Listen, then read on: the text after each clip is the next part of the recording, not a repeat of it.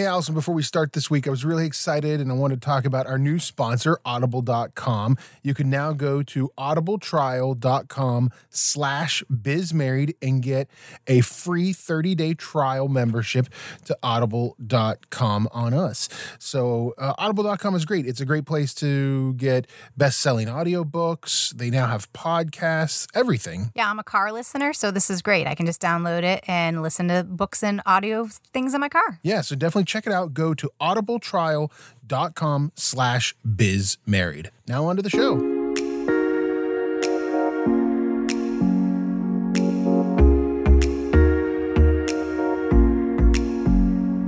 Hello, everybody, and welcome to this week's episode of Married with a Business. I'm Craig. And I'm Allison. And we're Married with a Business. We're here to share some tales and stories of being married and owning a business together. And guess what, Allison? It's our 20th episode. Yay! That's exciting. I'm super excited about it. So what's been going on with you this week? We had a really exciting week in terms of some of our personal communication stuff. At the beginning of the year, we always sit down and review our budget for the year, and we look at our emergency fund.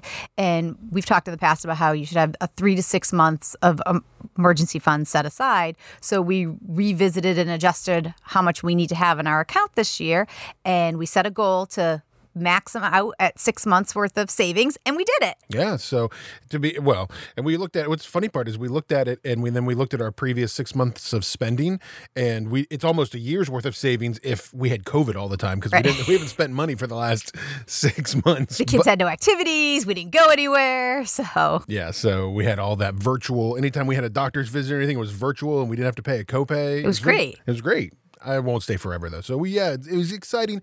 And, we found Dave Ramsey and, the whole idea of his baby steps and the total money makeover. The total money makeover. We found all of that about 15 years ago, and it really has changed our lives, and kind of both professionally and personally. And one of those things is to have this emergency fund. And I'll repeat something that Dave always says, especially when you read the Total Money Makeover to begin with. It's if you're ready for Murphy to come knocking on the door, Murphy never comes and knocks on the door.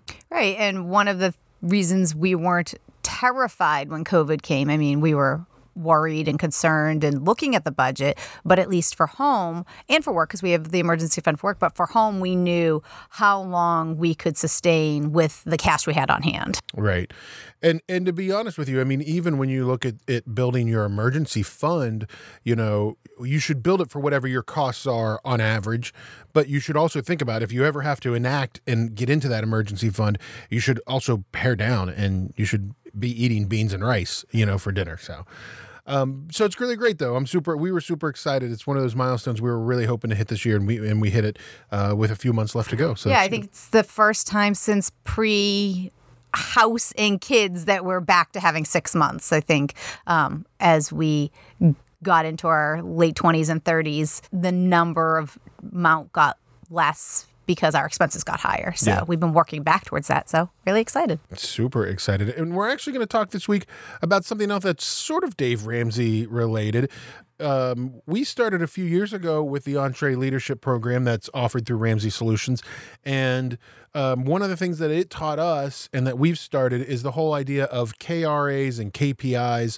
And Allison, can you explain a little bit about what a KRA and a KPI are? Yeah, so a KRA stands for Key Results Area. It's what the job is supposed to accomplish, the specific outcomes that are attached to, your job description and why you're there.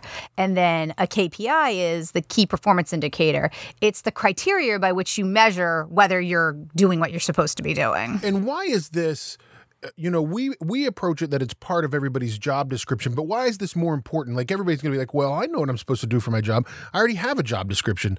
Why do I need a key results area or a key performance indicator? I have a job description I'm supposed to follow. So I look at it kind of like the summary of the job description.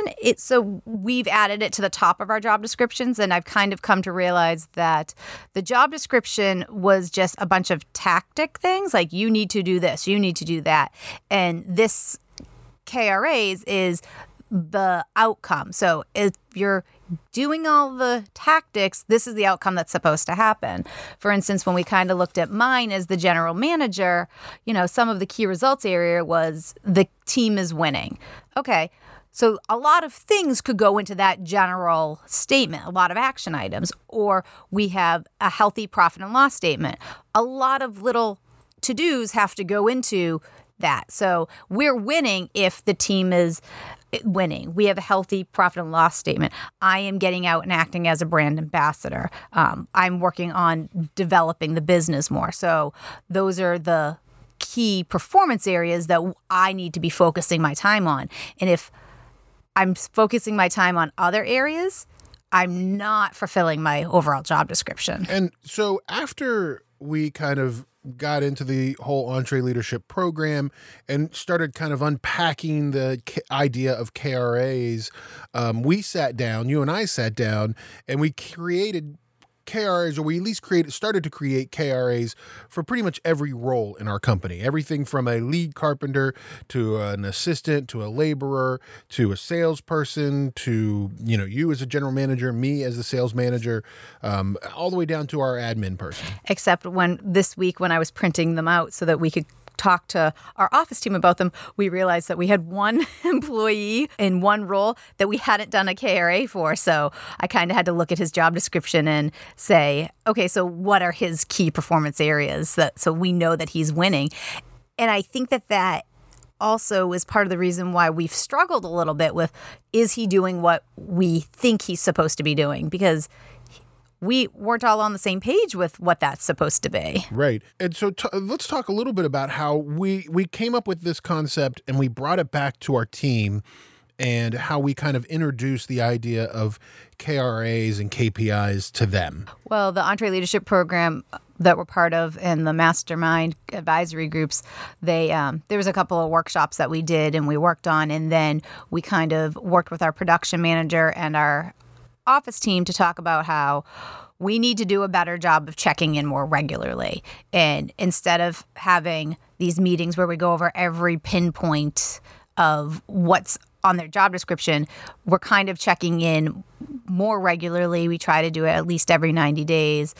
We're not always successful with, okay, are we winning with these key areas? What's working, what's not? What goals do we have to set for the next 60, 90 days? Well, and I think the other thing that it's helped us when you talk about bringing people in for the idea of reviewing their KRAs or their KPIs, it helps us do a better job of staying on task with them when we're talking to them. So instead of bringing somebody into your office and you're like, how you doing? Or what's going good and what's going bad? Those sort of basic questions, it gives us something that's a little bit more measurable, a little bit more, pinpointed as, okay, here are your 3 or 4 key results area items.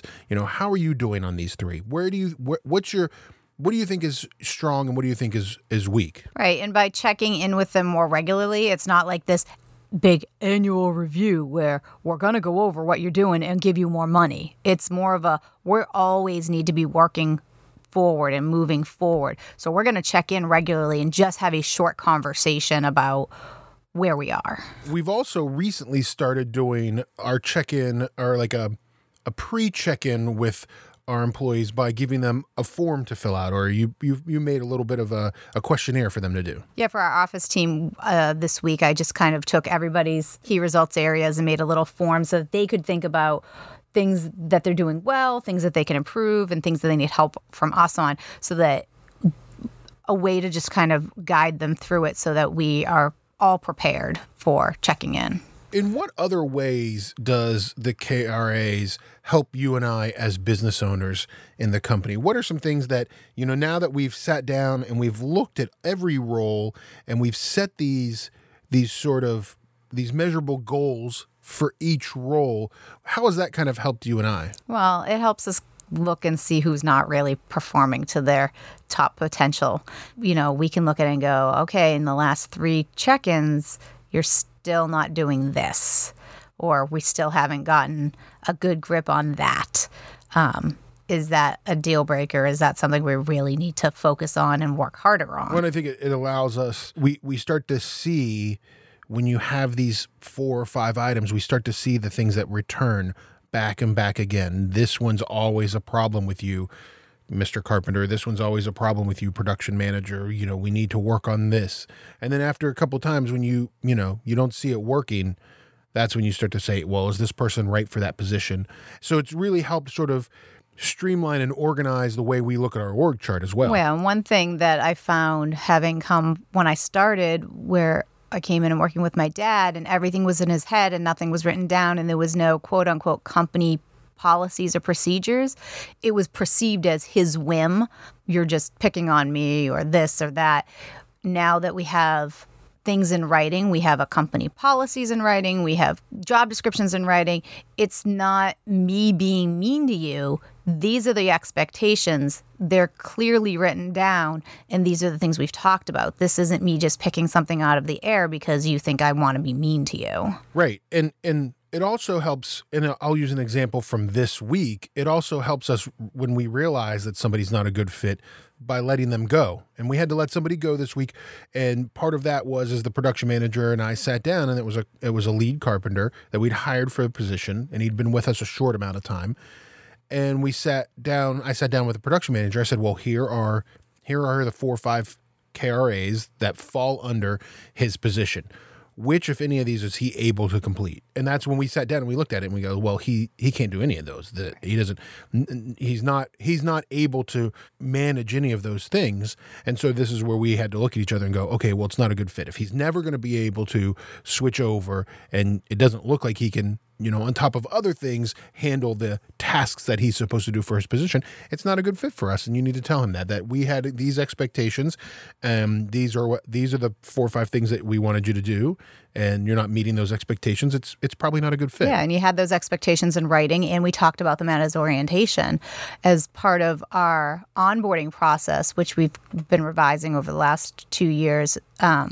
We added in a check-in at 30 days, 60 days, and 90 days. And we had markers like by 30 days we should be here, by 60 days we should be here, by 90 days you should be a fully integrated part of the team with all of the basics.